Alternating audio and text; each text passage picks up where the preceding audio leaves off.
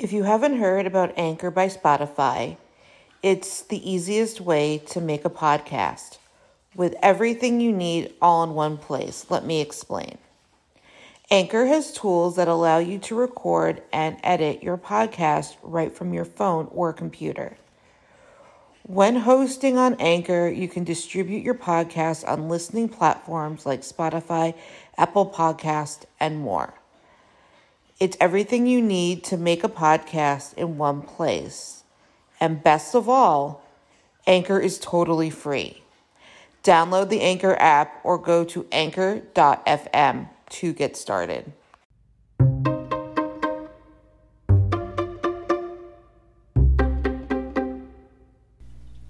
Thank you for listening to the Fierce Audie podcast, where we talk about disability, quackery, parenting, and Jewish life. Normally, when there is a suspicion of autism, a diagnosis team is sought out. One of the first tools to see if the person in question is in fact autistic and to move forward are screeners. These screeners come in the form of checklists and questionnaires. One of the screeners is called the Autism Quotient, 10, AQ10.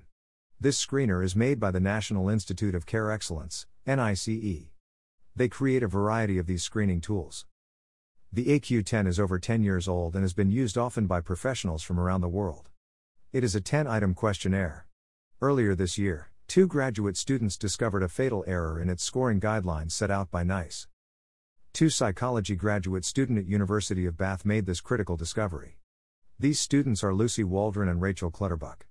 They were both studying under their professor Puneet Shah. This error was that if the screener score was under 6 points, that person would be referred for diagnosis. The error was that it was supposed to include 6. So scores 1 to 6 were to be referred. This seems like a small error, but many people were denied diagnosis due to this error. On June 14, 2021, NICE made the announcement that they would correct this error.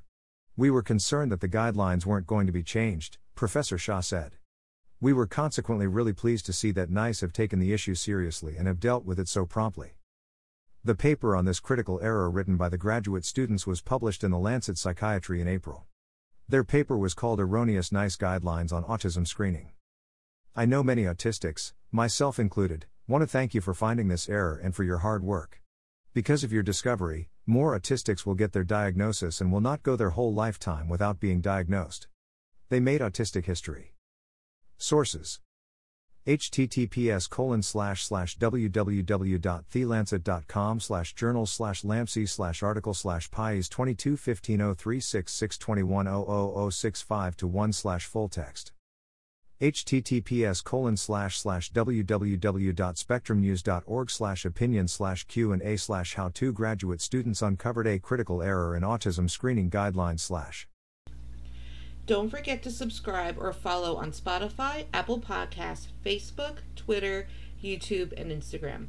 Keep on speaking your truth and never let your flame burn out. Thank you for listening.